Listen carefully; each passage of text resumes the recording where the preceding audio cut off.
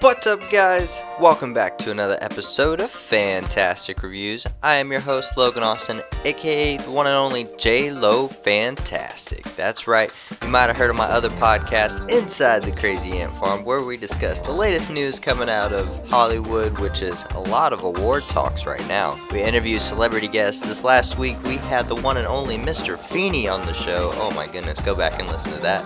Episode 45 of Inside the Crazy Ant Farm. And of course, we have box office predictions, word of the day, Billboard chart toppers, and just so much more. Man, it's a whole lot of fun. Come get crazy with us on that one. But talking about this podcast, I'm just going to let you know up front, this is a spoiler-filled podcast review show. Don't get mad. Don't get angry. Don't get touchy.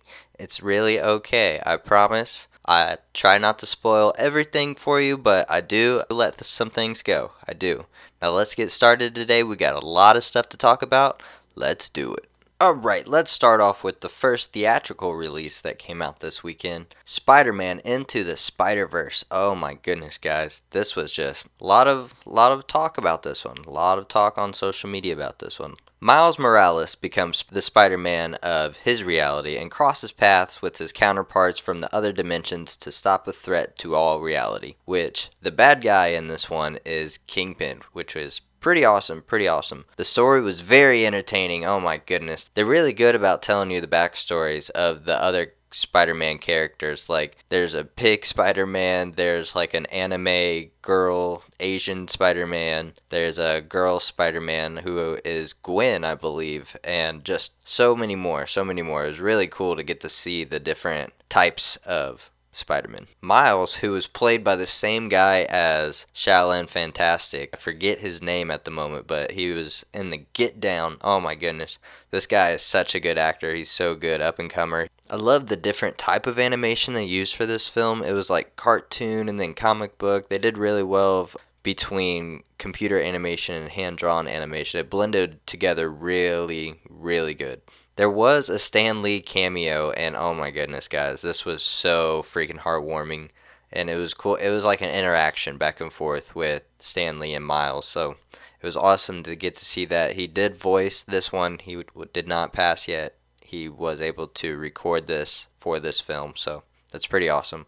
And I must say, I did cry like two times during this movie. It deals a lot with Miles trying to find a male mentor to look up to. So I mean, it was heart touching. It was sad, man. It was sad. But overall, just a really good film. The tomato meter gives this one a 97%. The audience gives this one a 94%.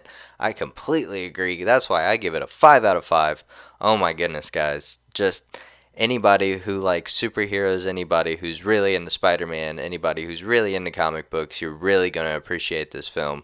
It's really freaking good. And I'm pretty sure the directors are the two directors that got fired off of the new Star Wars movie, the Solo one. So, I mean, maybe they should have stuck on that film and kept doing that. We talked about that on Inside the Crazy Ant Farm, about how was Ron Howard the right guy to come take it over, and about how Disney kind of rushed that Solo film out. So, I don't know, man. I don't know. But this film was really good. 5 out of 5. Spider-Man Into the Spider-Verse.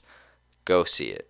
Alright, the next movie we're going to be talking about today, and another movie that also came out this weekend, The Mule, with Bradley Cooper, Clint Eastwood. Oh my gosh, phenomenal cast. It's about a 90-year-old World War II veteran who gets caught transporting like $3 million worth of cocaine through Michigan from a Mexican drug cartel. Oh my gosh, the story is just so much more than that though. It's about a father/grandfather who's always put his work first before his family, but he did it so he could provide for his family. But it caused him and his wife to get divorced, so there's some tension there, and even more so with his daughter, because I guess he missed his daughter's wedding because he was working, and just a whole bunch of stuff. He was a gardener, and he really loved plants, really loved flowers. Sometimes the family felt like he put the flowers before the family, so it was really hard, but business got down one year, and he lost his house, bankrupt, foreclosed, and he needed a way to make some money, so he started to be a drug mule for a cartel. And man, this was a really good film. I'm just gonna say the way it was shot, it was some good dialogue. Clint Eastwood had some hilarious moments. Oh my goodness. Now I must say there were some loose ends in this film. In the middle of the film, Clint's character starts to grow like a relationship with this drug cartel guy, but once like a change of power happens within the drug cartel, you never see that guy again. Maybe because of Clint and that guy's relationship, the cartel didn't like it, so they killed that guy. I don't know, but yeah, I mean, you never see or hear from him again. And plus, another thing, at the end of the movie, spoiler, just let you know, at the end of the movie, Clint does get caught and he does go to jail. But wouldn't the cartel like have enough pull and enough power to kill Clint while he was in jail? So I felt like that didn't make any sense. Like the movie just ended with him gardening in a prison. No, I feel like the cartel would come kill your ass, especially if you have like millions and millions of their money or their product. Like, come on now. But I must say, I thought it was really good. The tomato meter gave it a 64%, and the audience gave it a 71. I mean, I give it a 4 out of 5, but I definitely don't think it'll be nominated for anything. I really thought it was going to be like a passing the torch moment for Clint Eastwood to Bradley Cooper, but I felt like I didn't even see a lot of Bradley Cooper in this film, and there wasn't really a lot of dialogue between them, so that was kind of disappointing. But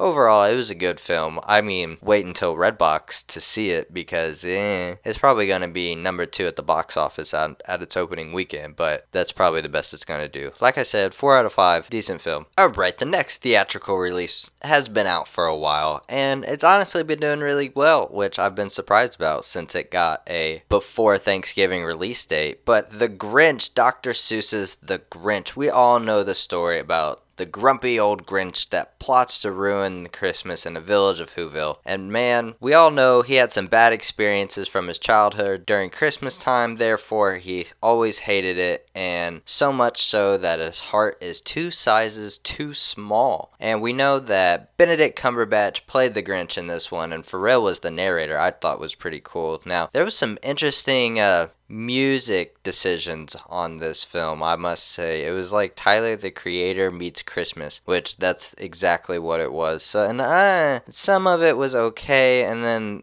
other parts were just like, why is this happening right now? But I must say, this film is not for adults. It wasn't entertaining to me at all. The movie was like an hour and 26 minutes, but it felt like almost a 2-hour movie. Honestly, I was expecting so much more from this movie. Like I said, it topped the box office a couple times during its first getting released. So I'm very surprised. If anyone has any other opinions about this film, please let me know. Message me, comment. Like, for real, I want to know your opinions. I'm very interested to see where everybody else is at with this one, because I did not like it at all. Because first of all, in the Jim Carrey one, which I grew up on, the Jim Carrey one, he's like, the whole town knows of him but is terrified of him. They know he hates Christmas. They know his backstory, all this stuff. But in this latest adaptation of The Grinch, it's nothing like that. They're just like, oh, Merry Christmas,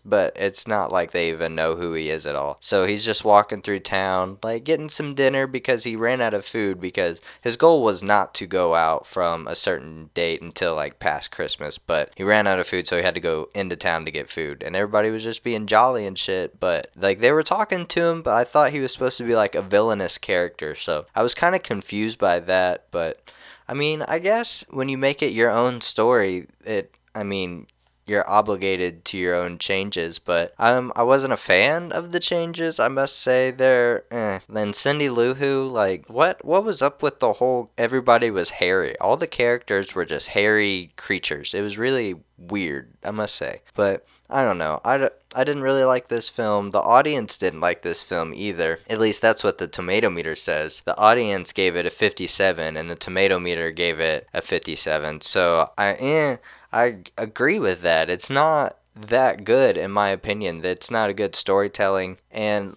what the hell? Cindy Lou Who's family, like, there was no dad in this story either, so I was very confused by that. Maybe the overall message was that a woman can take care of a family by herself and her children acknowledge it and love her for it. I don't know, but I just wanted to see a good Grinch Stole Christmas movie, and I did. That's not what I got, I must say, but it's okay. It's okay. But like I said, I give this one a 2 out of 5. I wasn't that impressed with it. So if you go see it, give me your thoughts and opinions. I'm very interested to know.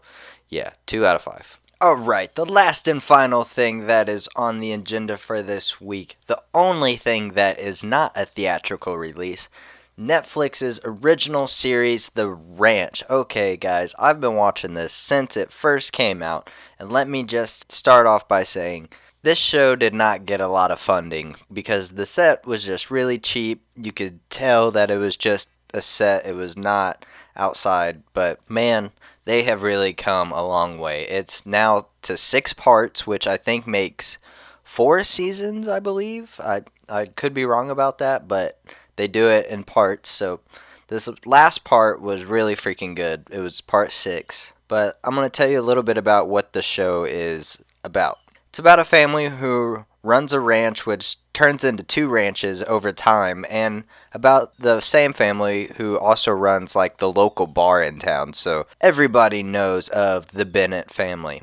The dad, Bo, who is Sam Elliott, and the son Colt, who's Ashton Kutcher, and there was another son, Rooster, who is Danny Masterson, but because of some offset controversy, you know, they kind of had to kill off his character in this recent part. He was been in it most of the series, but he did post on the day of the premiere on his Instagram account about how much he loved the show and he appreciated everyone who is working on the show and about how talented the actors are, and he told everybody to keep watching it even though he wasn't on there. So I love when actors do that. They continue to support good projects even though some unfortunate events happen to them. And another exciting thing that happens in this recent part, Dax Shepard, who was Bo's estranged nephew and Colt's estranged cousin, comes on the show. He's taken Rooster's spot, basically. So that's pretty awesome. He's a Iraq veteran that's dealing with some stuff, so he's got his own backstory in itself. This season, part 6, deals a lot with Rooster's death because, you know, that all that stuff just recently happened, or at least just recently came out with the whole Me Too movement going on. And a crazy part is there's a character that she's been on since season 1. She gets caught stealing, and there's another part where Colt's lying about selling his cattle to market to where that him and Abby and their newborn baby can be a family and have money, but he kind of lies about it. So those are the main storylines of the season. The show started off as a comedy, but man, it has definitely turned more into a drama. I'm just gonna say, like, when Sam Elliott cries, I cry, man. It's so freaking intense. Sometimes when Ashton Kutcher cries, I cry, but Sam Elliott, that's like the manly man, like the definition of America. Like, it's crazy. But like I said, there's still some comedic parts, but obviously it's way more drama now. It's very Republican based. There's a lot of jokes like going at the Democrats, which I think it's pretty funny. But I mean, I find humor in anything, so I don't really want to generalize myself as one thing. So it's pretty fun to poke fun at everybody. Let's just be honest about it. That's what comedy is all about. But IMDb gives this show a 7.9 out of 10. And I really enjoy this show, guys. So I give it a 5 out of 5. You guys should definitely go watch it. Great cast, great writing, great dialogue. Just, oh man, it's really good. It's really good. And the Willie Nelson theme song at the beginning, the cowboy song, it's pretty awesome. It's pretty awesome. But that is our show this week, guys. Thank you so much for tuning along for all these theatrical releases and Netflix's The Ranch, man. Except The Grinch, I loved everything. The Grinch, like I said, give me your opinions. Let me know what you think. But thank you guys for tuning along. Make sure to like and subscribe to this podcast. leave a comment, give me some stars on Apple Podcasts, all that good stuff. And go over and listen to Inside the Crazy Ant Farm, where we talk about the latest industry news, all that good stuff, like I said at the beginning. But thank you guys for all the support, all the love. Keep supporting, keep loving, keep getting crazy. Stay crazy, my friends. Deuces.